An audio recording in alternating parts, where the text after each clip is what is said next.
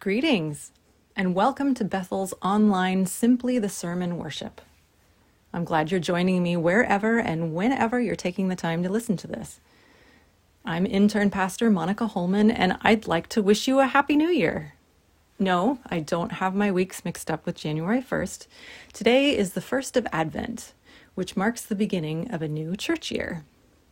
Now, if you are somebody that follows the lectionary, which is the order of readings that most mainline churches follow over a 3-year cycle, you will notice that throughout Advent this year, we'll be taking a detour from the lectionary.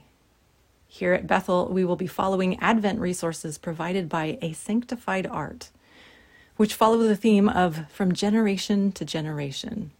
So, leading up to Christmas, we'll be taking the time to tell some stories and reflect on where we come from in order to think about where we're going.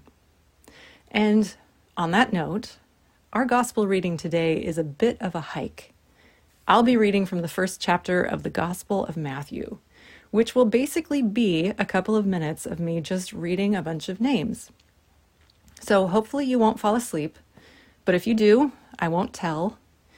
I do invite you, though, to make sure you're somewhere comfortable and just let the names pass through your ears.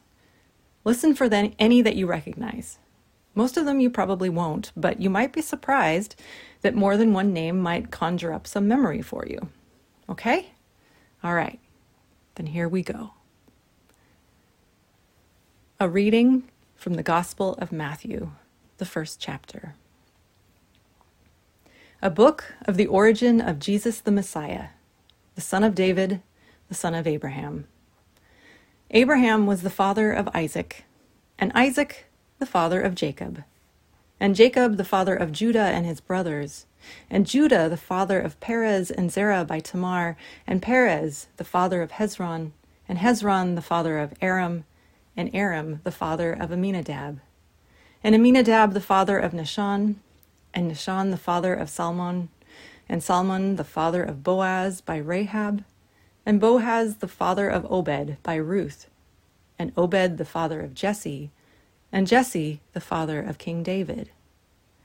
And David was the father of Solomon by the wife of Uriah, and Solomon the father of Rehoboam, and Rehoboam the father of Abijah, and Abijah the father of Asaph, and Asaph the father of Jehoshaphat, and Jehoshaphat the father of Joram, and Joram the father of Uzziah, and Uzziah the father of Jotham, and Jotham the father of Ahaz, and Ahaz the father of Hezekiah, and Hezekiah the father of Manasseh, and Manasseh the father of Amos, and Amos the father of Josiah, and Josiah the father of Jeconiah and his brothers, at the time of the deportation to Babylon.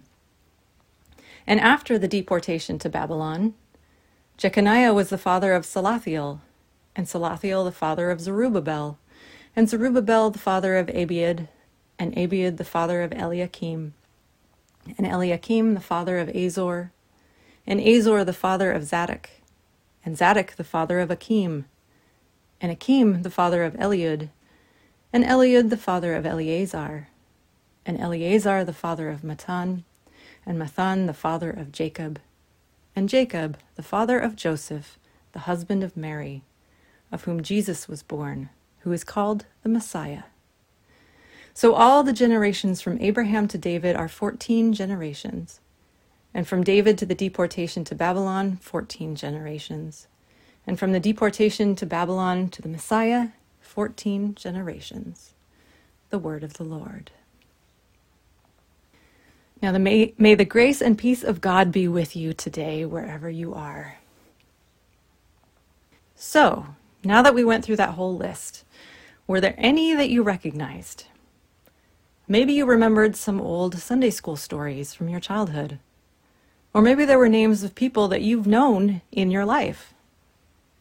Most people might know a David or a Jacob. Those are pretty common ones. I have yet to come across a Zerubbabel, but hey, there's still time. You never know. Maybe to some of you, some of these names sound so familiar that this list feels like a part of your own family story. Or maybe you didn't recognize more than one or two. That's okay. If that's you, I'm glad you're hearing them now.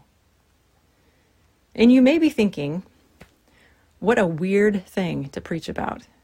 Why did this intern just make you sit through a long list of names that never seemed to end? Good question. This was definitely not my first choice of passage.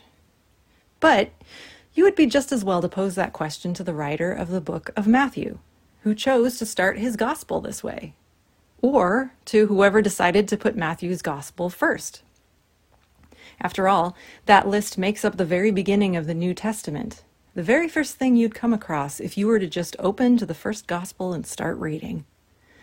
And I don't know about you, but maybe if it were up to me, I would have chosen any of the other gospels as better openers to the story of Jesus. Like maybe Mark's, which was written first, or Luke's with the beautiful story of the Nativity. Or maybe not. Maybe not. Because names, after all, have purpose. Now, I'm going to take a little detour right now and introduce you to another name. I'll explain why in a little bit, but just allow me this tangent for just a minute. The person I want to introduce you to was named Maria Leonarda. Sister Maria Leonarda, to be precise. Sister Maria Leonarda was born in Düsseldorf, Germany in 1891, the oldest of 8 children. During the First World War, she volunteered as a nurse, caring for the wounded and broken alongside a group of nuns. She fell in love with a man who married someone else. And though her father believed a girl as beautiful as she would marry and have children, her mother helped her secretly save money. And in 1916, she stole away and joined the Dominican order, taking her vows a year later to become a nun. She spent 8 years in Italy, learning and training in dentistry, until 1925, when she and a group of sisters were ordered to leave Italy to sail across the world to a place they'd never heard of called Mission San Jose in California, never to return to Europe, never to see her beloved Italy again. She was devastated, but still she went and served faithfully beside her sisters as a dentist, a seamstress, a teacher, and even 4 years as Mother Superior before her death in 1983. So, why on earth am I telling you about Sister Maria Leonarda? Well, I'm talking about her because I knew her by another name. I knew her by her birth name, Johanna Moyer, or, as I called her, Tante Johanna, Aunt Johanna. She was the oldest sister of my mother's father, and when my mother came to the United States at the age of 23, she didn't know anybody, and she had nowhere to go. So, with her aunt's permission, she stayed at the convent in her miniskirts and her short hair in the 1960s until she found a job. And once my mother married and moved here permanently, Tante Johanna was the only local member of my mother's family in this country. Which means that in photographs of my earliest birthday parties, if you look hard enough, you'll see an elderly nun in full habit grinning somewhere in the background. Sister Maria Leonarda, or Johanna Moyer, is not a name that you will find in anybody's genealogical chart. As a nun, of course, she had no children, left no descendants. By all official statistics, her story ended upon her death in 1983. She was not an extraordinary woman either, just an ordinary one. But here I am, telling you about her, because I am here, and she helped shape me. And as I think we all know, genealogies and DNA tests may draw outlines of maps of families, but they don't supply any of the details or the colors of our histories. They don't tell our stories. So I just told you a story. And if I were to reduce this story to a list of characters, even though the main character of the story was my great-aunt, you're also introduced to my great-grandfather, who expected his daughter to marry, my great-grandmother, who did not, my grandfather, her youngest brother, the Dominican nuns and priests who inspired her and served with her, the man who broke her heart, my mother who lived with her, and me. 92 years of love and life and hope, of ordinary people with uncertain futures, some with strong faith and some with none. whittled down to a simple list. The beginning of the Gospel of Matthew is kind of like that. It is a full story, one that spans 1,000 years, narrowed down to fit on a single page. This passage is not the only genealogy in the Bible. There's even another one for Jesus in the Gospel of Luke. Much time and energy and ink and paper has been spent trying to figure out why the genealogies of Matthew and Luke don't match, and why neither of them follow other lists in the Old Testament, which also don't always agree with each other. But like most ancient genealogies, though, the intention of this list was not to describe an exact physical ancestry, but to place a person into a larger story, to frame them in the same picture as others who went before them. And to do that, every author makes choices about who and what to include, just as each of us has to decide which photos get to go in our family photo albums. Now, if any of you had your Bibles open when I started reading, I don't know if any of you did, but if you did, you might have noticed something. You might have noticed that I said something slightly different than what your Bible might have printed. The very first line in most translations reads something like an account of the genealogy of Jesus the Messiah, whereas I said a book of the origin of Jesus the Messiah. Both of these are possible translations of the opening of the gospel, the two Greek words biblos geneseos, and please, if you know Greek, please don't fault my pronunciation. But to call it an account of a genealogy is, in my mind, too literal. Too scientific to describe what Matthew is doing. Because what Matthew is writing is an origin story. The origin story of Jesus. And Matthew opens with the same word used for the beginning of the Bible as a whole. He is writing about Genesis, origin, beginning, renewal, right away reminding us how all of God's story with us began, with care and creation, goodness and purpose, covenant and hope. Each name that Matthew includes tells a story, and when collected together, they weave a storyline of promise and failure, of faithfulness and doubt, of uncertainty and trust, of unconventional heroes who put their lives in the hands of God, and who, in return, were saved and blessed by God. And it is quite a story. The names we just heard is filled with names from history, names from legend, names from the annals of kings, and names that appear nowhere else except for this passage.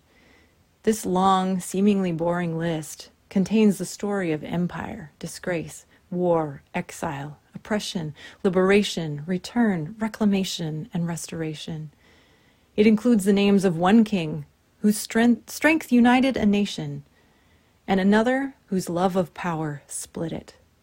A man who is praised for going when he was told, and a woman who refused to leave when dismissed. Men who were born into wealth and squandered it, and women with no power who demanded their rights. This is the story that God has written. This is the world that we too are born into. The world of wanderers, rulers, slaves, trade workers and landowners, patriarchs and foreigners, men and women, people of faith and people of doubt, people of humility and people of pride. None of those people in that list were the Messiah, the Anointed One, the hoped-for Savior of the people, until Jesus. And before Jesus, they lived their lives the best they could, carrying on the faith and the promises that were handed down from one generation to another, living, breathing, creating, destroying, but also waiting, probably a lot like us, not always sure that God was listening, often unclear on the path before them, but moving forward anyway. And when Jesus finally appears, this Messiah, this son of David, son of Abraham, the main character on the stage of all of history, we are reminded that through this entire storyline, there has been one God, one faithful God, taking both ordinary and extraordinary people and weaving together the strands of the story all along. If you didn't catch all of those details when I was reading through it, that's okay. There's probably just as much in your own history that you don't know about, but that doesn't mean it's not there just the same, winding its way through the lives of the people who helped mold you into who you are. Each of us has an origin story. you just heard part of mine. And I'd bet if we all sat together and shared, we'd come up with a lot of similar themes of promise and failure, of faithfulness and doubt, of unconventional heroes who put their lives in the hands of God and who, in return, were saved and blessed by God. So it is fitting that in this season of Advent, in this period of looking forward to waiting and expectation, that we begin at the beginning, at the Genesis, at everything that came before and led up to now. And remind ourselves of the stories of God that have been told from generation to generation, of Abraham and David, of Tamar and Ruth, of my Tante Johanna or your great-grandfather, or the teacher who read to you, or the friend who encouraged you, or the pastor who welcomed you into the community of the church. If you don't know some of these names, I encourage you to learn about them, because this list of names is more exciting than you may think. And as people of faith, they are part of our origin stories too. All of those people and moments and snapshots that combine to prepare us, those of us in this virtual space, as we live, breathe, hope, and just keep moving sometimes. Not always sure what God has in mind for us, but willing to be a part of God's continuing purpose as we await the coming Messiah. Amen.